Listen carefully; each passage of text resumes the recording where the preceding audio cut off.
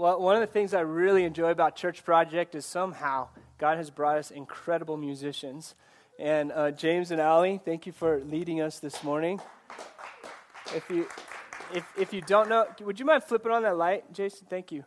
If you don't know, they have a band called Lorette, and they're pretty good. Just got your CD. You got your CDs? How come I don't have one?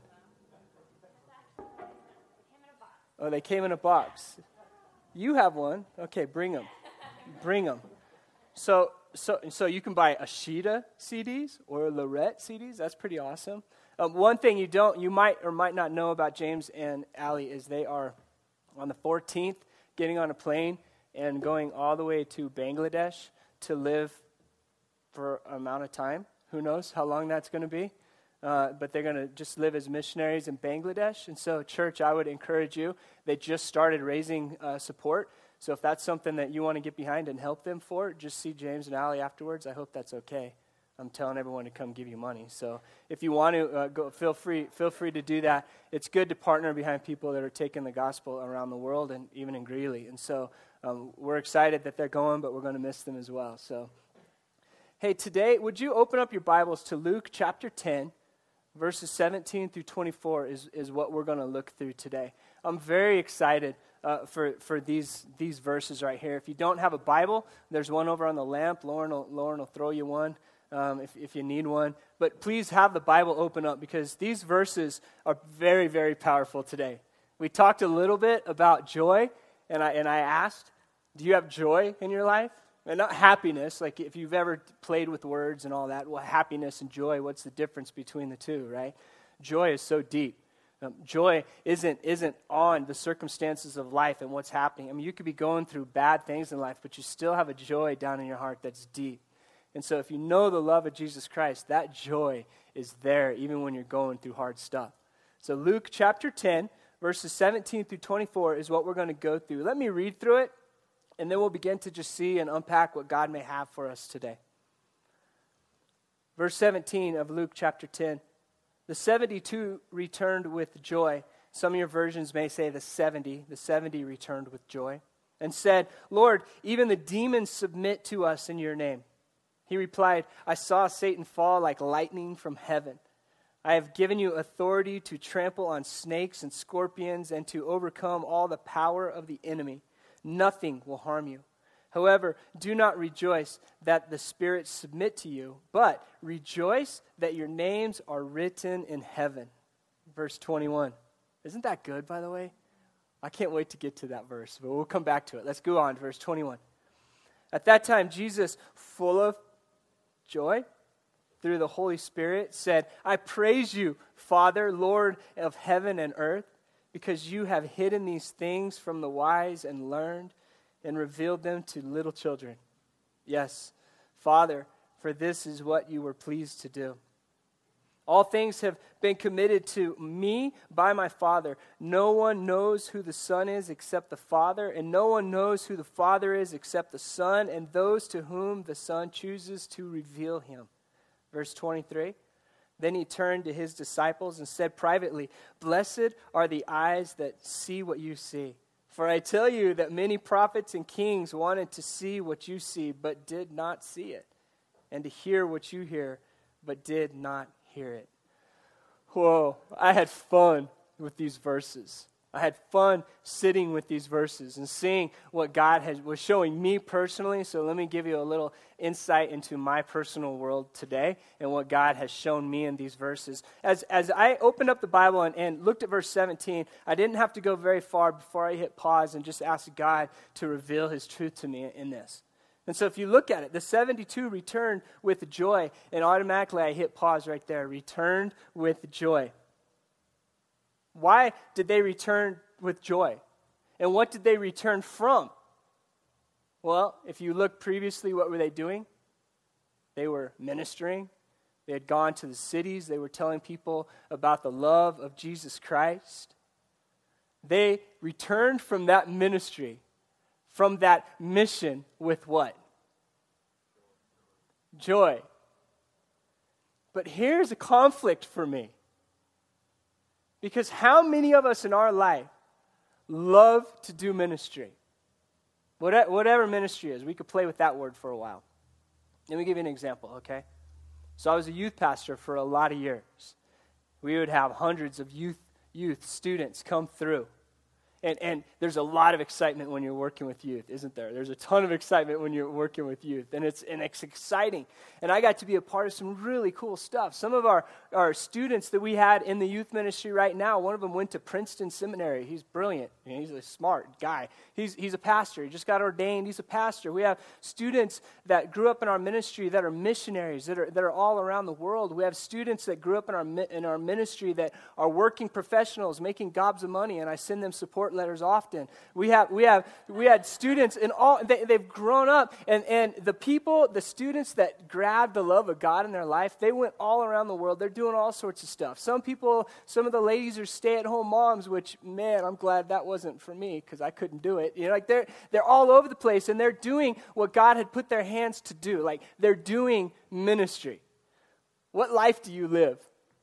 Where do you go? Tomorrow morning when you wake up, where do you go?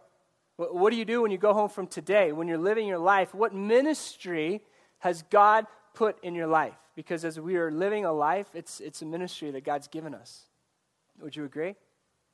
People all around Greeley need to hear the love of Jesus Christ. The cashier at Walmart this morning was a little hungover, so I don't think she would have heard anything I had to say about Christ. But people need to hear the love of Christ everywhere that we go. And these disciples, they returned, and they returned with joy because ministry is exciting. It's watching someone's life come alive. That's exciting. I love the moment in student ministry especially, and in adults, we kind of get this facade where we're not supposed to act excited and we're not supposed to show our life change in front of everyone, so we kind of protect ourselves. But I love that moment in a student's life when we'd be telling them about the love of God and they would grab it. They'd be like, yes, for the first time, they realize it. Their face is just tears. They're like, yes, like life change, and we get to see it with our eyes. But we get jaded and protected as we get old, and we're not supposed to do that. No, let's do that, church, please. Please. When we encounter Jesus in the Bible, I don't care how old you are. Some of my favorite times of encountering Jesus in the Bible is sitting with my grandpa, how old are you now? 86, 87? 70. 87. I was like, you're not 70 yet. A man that's walked with God and you see love in his eyes. Why do we protect ourselves from letting the love of God come off our face, come out of our mouth, off our hands? See, ministry is exciting, and when God's doing things in your life, it's so exciting, especially when you get to see people around you come to know God for the first time, or come alive, or broken from addictions, or whatever God's doing in their life. When you get to watch the gospel lived out in other people's lives, and it's coming from the ministry that God's given you, there's nothing better than that. You experienced that? These disciples, they're coming back from ministry, and they are full of joy. Which, by the way, can I go on a little side note right here? This is why we do expository teaching here at Church Project. What does that mean? That's why we've been going through Luke since January, and we're going to continue to do that. I've done topical teaching before, where we come and I give you 3 points and we use Bible verses all over the place to tie it together, and you leave with an application point, and there's nothing wrong with that. There's nothing wrong with that. However, what I've found is when we can use even the teaching of ministry to teach others, all of us, how to unpack the Bible and learn what God has in our life, it's brilliant. Why would you come to church to get fed so you could go, not know how to feed yourself, and come back on Sunday to get fed again? That's a broken system. I'm not that smart, and I'm not that good, and our church is not that good. See, the system that God has set up is that each and every one of us would dive into this scripture. I mean, dive into this scripture personally, like we believe it, like it's changed our life. And this is, by the way, the source of all joy. So are you? Are you grabbing that scripture? Tonight, will you sit with it? Tomorrow morning, will you sit with it? This is joy. This is good. I love this stuff. So they returned with joy from doing ministry. But why did they return with joy? They had seen God do some incredible things. And not only that, if you're in sales, you know that they believed in what they were selling. What they were saying, they believed it. Here's an illustration. We were married for maybe a year. Well, less than a year, because Lauren was pregnant with Zoe. And we were about to have our first child. And we lived in a single-wide trailer in Pueblo, Colorado. And we didn't make a ton of money, but we were eating, and we were doing okay. And along comes a Kirby salesman. You like that, Chad, huh? Did you buy a Kirby too? Kirby vacuum cleaner. We're sitting there, we don't even have a lot of nice stuff. The Kirby vacuum cleaner comes in, and he was going to give us something free, so we let him in. P.S. Don't ever do that, okay? So we let the Kirby vacuum cleaner in, salesman in, and he comes into our house, and he says, okay, see this spot of carpet? I want you to vacuum it for 5 minutes with your vacuum cleaner, the one we already had. So we did it. Right? He's like, okay, are you satisfied? Is that clean? We're like, yeah, it's really clean. And he goes, okay, now let me show you something. And then he took the Kirby vacuum cleaner, he put a black filter in it and went over it once with his vacuum cleaner, and then he took the filter out, which was black, and there was white stuff all over it. And we're like, oh! And then he points to Lauren because he's beautiful, and he goes, your first child's going to be crawling around in this. We're like, oh, come on, right? Like, how am I supposed to be a good dad if I don't buy this $1,200 vacuum cleaner? But don't worry, I talked him down to like $900, so it was worth it.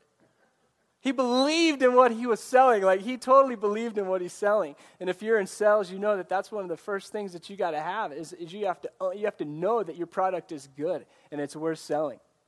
Well, this isn't a salesmanship here, but it's a life change. The disciples, they believed in the message, the gospel, the love.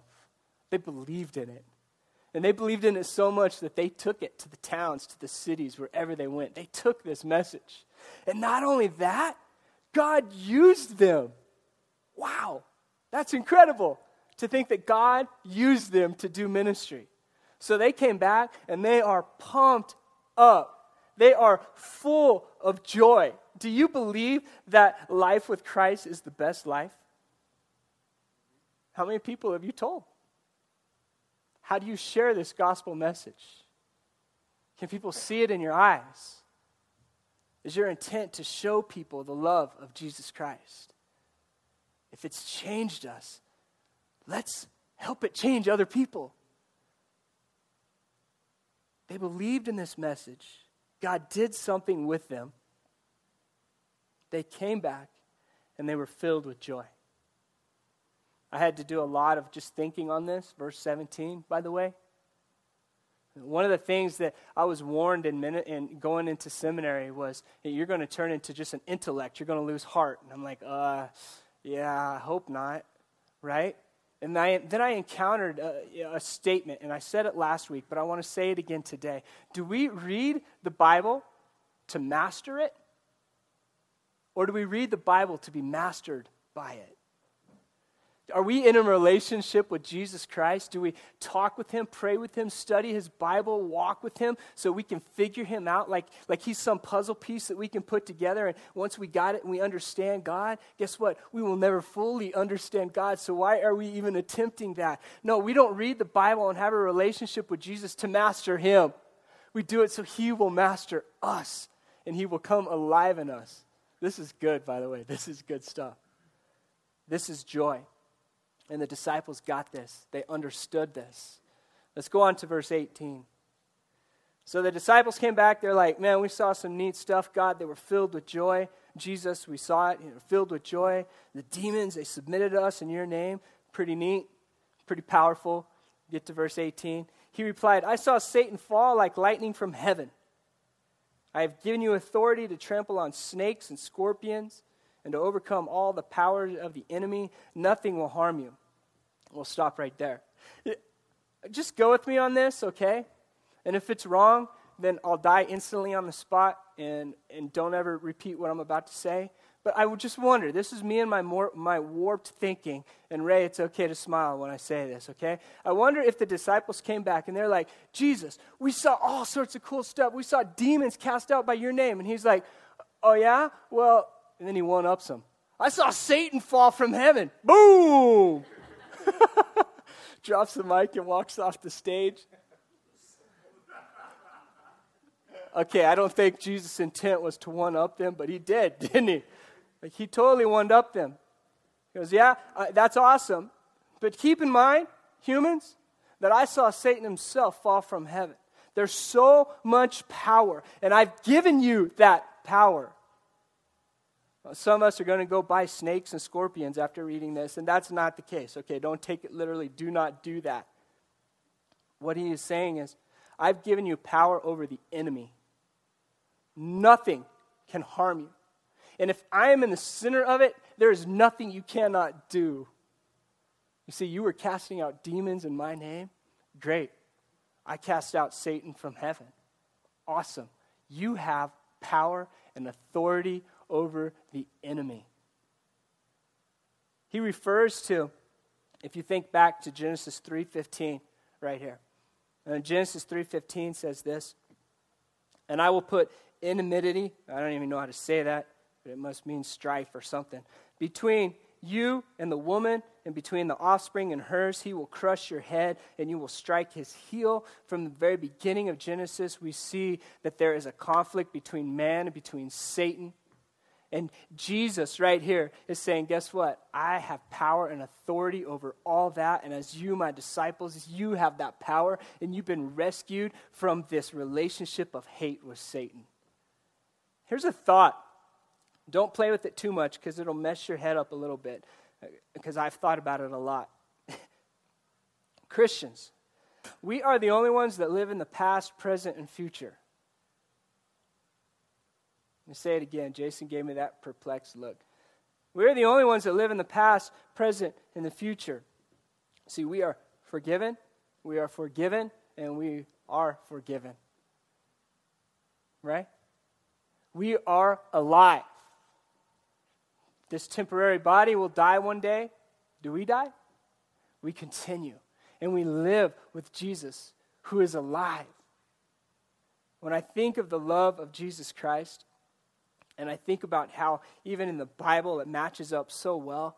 Genesis, Jesus says there's going to be strife between you and Satan. And then we see here in Luke that we're reading right here that we've overcome that with the power of Jesus.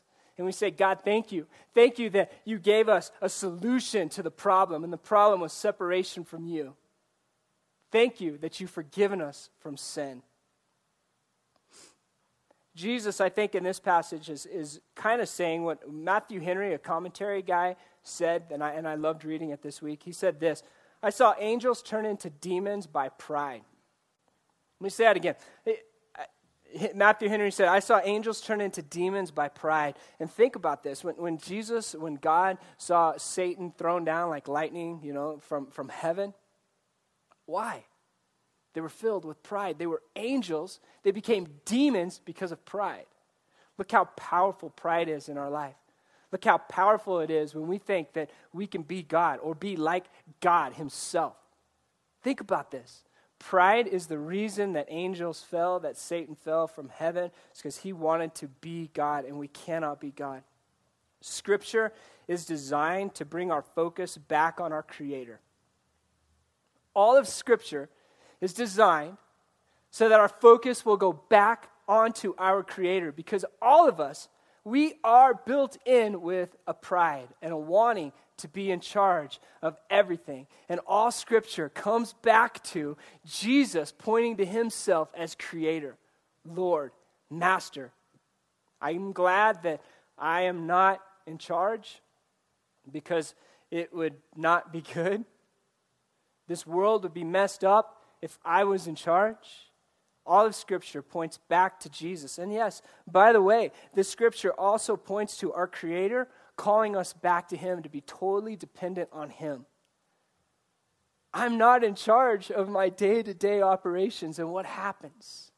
See, Jesus loves us deeply. He's calling us into a relationship with him so we can run after him and chase after him. And I'm so excited for that. Because as Jesus saw Satan fall from heaven because he was filled with pride, that'll be my tendency as well. When I take my focus off of Jesus. Let's go to verse 20 right here.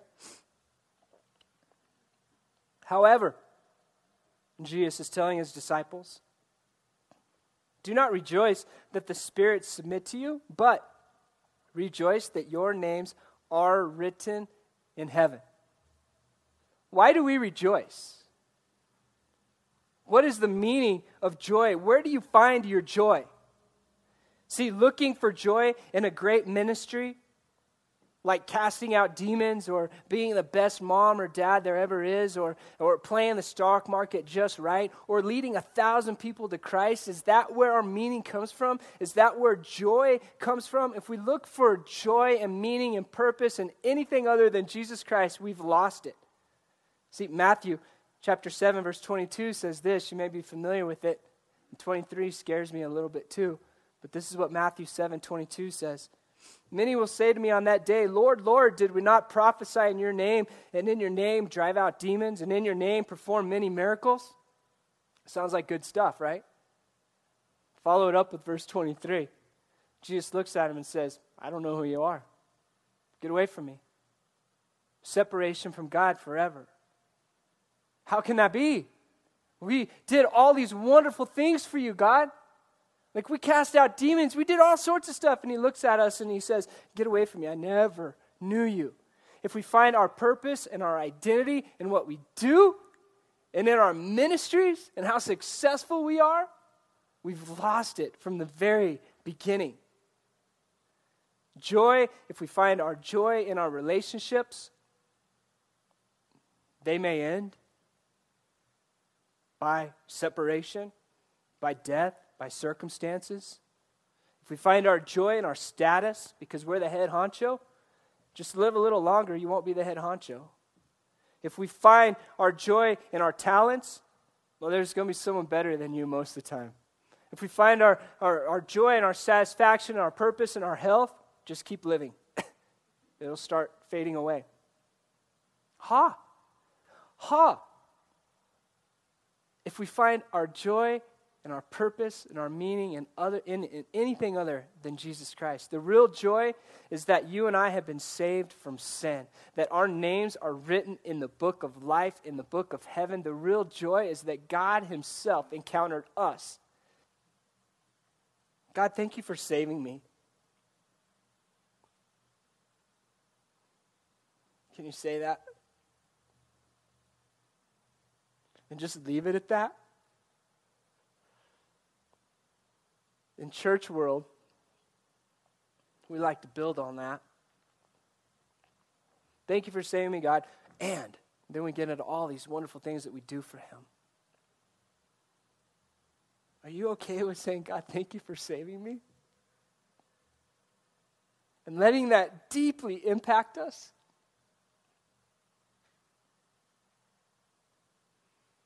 Don't rejoice in the how or what we do. Rejoice in the why. Why? Because God loves us. He's forgiven us. When was the last time you returned to that spot? That spot of realizing that away from God, we're nothing. And we found our joy there. We should not rejoice in the things we do for God. We should rejoice in the things God has done for us. We should not rejoice in the things that we do for God. We should rejoice in the things that God has done for us. See, he's done so much for us. Have you encountered this love for Jesus Christ? Have you encountered this relationship with Jesus Christ? If we can return like a child to that point, where we're so thankful for what God has done for us, we're on track for his kingdom, for his love, for his purpose, for joy in our life. What words do you want to put there? If we ever think that we deserve and we're better than that, we better return back to our core. It's about Jesus and what he's done for us in our lives. If you will, look at this verse here. Sorry, I'm so choked up, guys. Verse 20. However, do not rejoice that the spirits submit to you in what you do, don't do, how successful you are. But rejoice that your names are written in heaven. If you're a literary perfectionist, are written is a perfect passive indicative. It means it is a state of completion. Our names are written in the book of life when we call on the name of the Lord Jesus Christ. Done deal. State of completion. We can talk theology after this if you want to. Let's go get coffee. Can you lose your salvation? Can I give you a little hint right here? Invite me for coffee. I find great satisfaction in the perfect passive indicative and the state of completion that our names are written in the book of life. And I thank God for that. Because I know that my actions don't always line up with the way that God wants me to act. Or has called me to. And I know that I rely on his grace daily. And I thank God for that. But I also, like the disciples, find much joy in what I do, and God saying no. What you do is going to be powerful because I'm going to be in you, but it's not about what you do. It's about who you are and what I've done for you. Where do you find your joy? Let's move on a little bit here to verse 21. At that time, Jesus, full of joy. Why do you think he's full of joy? Anybody, why do you think he's full of joy?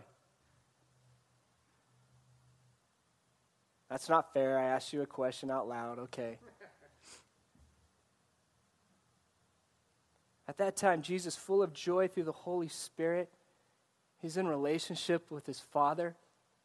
He knows who his Father is. He knows how much his Father loves him. Do you? Do I?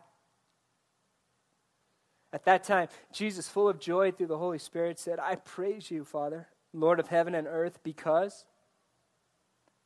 And then he goes on, and he talks a lot of powerful things. This is what I want to talk about, though, in verse 21. He says, I praise you because. And then he gives reason. I want to pause, and I want to go into a little illustration right now, okay? Here's the illustration. You're at home in your apartment. Yes, we all live in apartments now. And you're having your morning coffee. And you're praying to God, God, please give me money to pay this bill.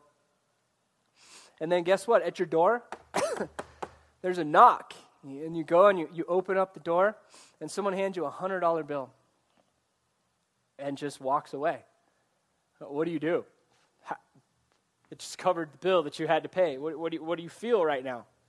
Complete joy, like amazement, like, God, thank you. You provided this $100 for me. Wow, pretty cool. So you go and pay your bill and live your day. The next day you wake up, there's another bill. You're like, God, what do I do? And you get the same knock at the door. You go out there and it's the same person. They hand you a $100 bill again. And you're like, now you're teared up. You're like, why? I don't understand this. A $100 bill again? Really? Well, this pattern continues. Day after day it continues. And you're amazed. You're blown away. You're crying. You don't know anything about this person, why this $100 a day is coming. And then pretty soon, what started as like this amazing thing that God was doing in your life after month number 1, you begin to almost expect that knock. And then at month number 2 and month number 3, you're like, okay, they usually knock at 8:03 and it's 8:04. Like, where's the knock? And you start getting numb to the knock. In fact, you even get numb to them handing you a $100 bill because you know that $100 bill is coming. Right? And then month number 5, you start playing the system. And you're like, okay, I know I can work less hours at the factory because there's going to be someone that knocks on my door. They're going to hand me $100. That adds up really quick. And so you can even begin to stop working a little bit.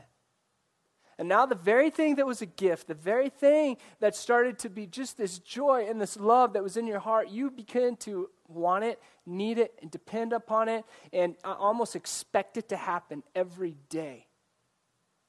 You've become numb to this $100 gift. The ability to remember God's blessing in your life is the same thing. The ability to remain thankful for what God has done for us is the same thing. I've been a Christian for 30 years. Multiple times, I've expected that knock, and I've had my hand out saying, God, give me that grace again, give me that love, give me that blessing, give me that everything, because you owe it to me. Really? Grace doesn't work that way. Love doesn't work that way. God says, I'm giving you this free. It's a gift and it's a love. And are you getting numb to it? Christians, are we getting numb to the things of God in our life? Guard our hearts, guard our mind from getting numb from God and what He's done in our life. We need to start out every day with a thankful heart. God, thank you for loving me. God, thank you for what you've done for me. Not what I'm about to go and do for you, like you need me or anything, but God, thank you for what you've already done for me, for your love for me. God, thank you for knocking on my apartment door every day and giving me your love. Can you see yourself in the first scenario expecting that $100 bill? I could. What about this? Do we do the same thing spiritually with God? Let's not. When we skip first base and we go to second base, we're going to get tagged out. See, God's love for us is where everything starts.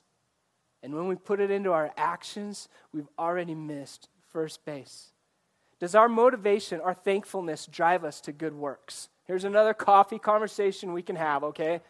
About works and grace and all this stuff. But I want to ask you this. Does our motivation, thankfulness, drive us to good works? Are we so thankful for God and what He's done in our life? Are we so thankful for that it gives us such joy in our heart that we can't help but share it with other people and drives our works and what we do and how we love people? I want to end really quick here. Go to Colossians 3, 15 through 17. And I'm going to read it out of the Message version simply because I loved the way the Message put this, okay? Your Bible, of course, will be a little differently, so you can follow along and try to see what it says, or you can just listen to the Message version here. But I think this really wraps up and puts a nice little bow on what God's saying today about joy for us.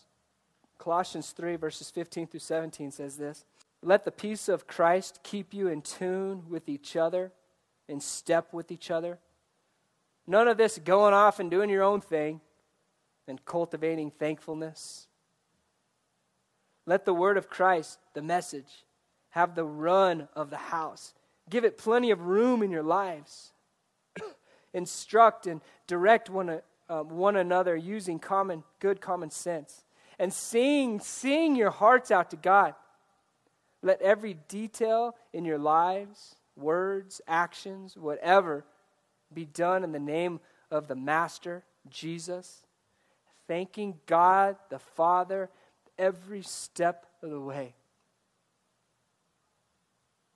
When we depart from a heart of thankfulness, when we depart from the moment that we realized our sin was causing separation between God and ourselves, and He's given us that free gift, when we depart from that, we're going down a dangerous path.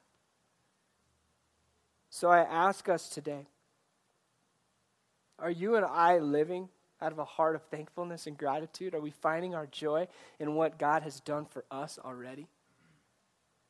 It goes on through verse 22, 23, 24, and you can kind of go read this tonight, but here's a couple things I just want to point out, and then we'll close it up here. God, through the Son, revealed Himself to us. We are blessed to see this side of the story of Jesus. Like there's people of the Old Testament that never saw the side of the story of Jesus. They didn't have the full picture quite yet. Prophets of the Old Testament had the law and signs. We have life and freedom, which is incredible. You can begin to study this on your own. I wanted to drill home this, though, and I want us to think on this today. We should not rejoice in the things we do for God. We should rejoice in the things that God has done for us. We should return to that place of thankfulness. We should find deep joy in the relationship of Jesus Christ. And I've said this before. I tell this to my girls. God doesn't love us because of what these hands do. God loves us simply because we have these hands, that he's made us. He points all creation to himself. My friend Jonathan spoke here a couple months ago, if you remember him. He was a pastor in Pueblo, just moved to the East Coast. He's grown up in Colorado his whole life. But this morning, he finds himself at a church on the East Coast, pastoring an existing church. He's so excited. Everything's new. He sends me texts often. In fact, this morning he sent me a text, and he goes, I've grown up in Colorado my whole life. But this morning I woke up on the East Coast to a foot of snow. It's 67 degrees, and there's a heavy fog everywhere. He goes, it's beautiful. Well, he had never seen this. I've never seen it either. Maybe you have. But God is revealing to Jonathan, God is revealing his glory to Jonathan in the East Coast way right now. The same way that God is revealing his glory to us in a Greeley way today. In the same way that God will be revealing his glory to you guys as you go to Bangladesh. God is everywhere, and all of creation is speaking to his glory and his love. Are we numb to that? Are we numb to the love that God has given each and every one of us? Make this be today about your relationship with God, not about anyone else outside. Your relationship with God. And what God does through that will be incredible. And when ministry in your life, you start seeing fruit and God starts doing cool stuff, you're going to return back to him with joy and say, God, thank you for what you've done with this ministry. Thank you for what you've done with this relationship. God, thank you that we were able to cast out demons in your name. Like, we are full of joy because God is bubbling in us. Amen? I want us to walk in this today. So I'm gonna ask James and Ali to come on up right now. This is your time with God. That's it. This is your time with God. Let me say that again. Be selfish. This is your time with God. Don't think about how the Broncos are doing right now. They're probably losing. Don't think about that. I'm joking. They're probably winning. Sorry. Jeez. Good night. Don't think about your roast burning. Don't think about any of this stuff. Think about this. God, Jesus, in the most simplest way possible, loves you.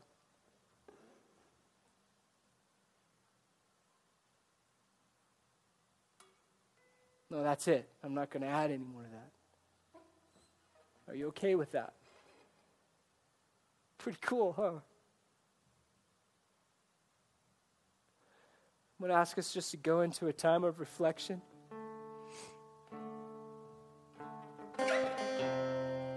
Is the gospel story alive in you? Is it a great joy in you?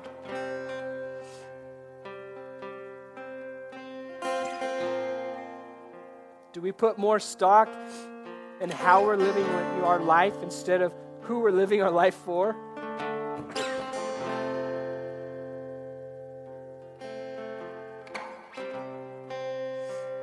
Is your name written in the book of life? Is your name written in heaven? Have you called on the name of Jesus? Have you asked him, said, Jesus, please forgive me of my sin, and I want to live for you. God, take control of my life. Have you done that today? If not, maybe you should have a very honest conversation with God, just where you're sitting right now, and say, God, here's my life. Please take it. I've been placing my joy in too many things that are superficial. God, I want to find my joy in you and in who you are and what you've already done.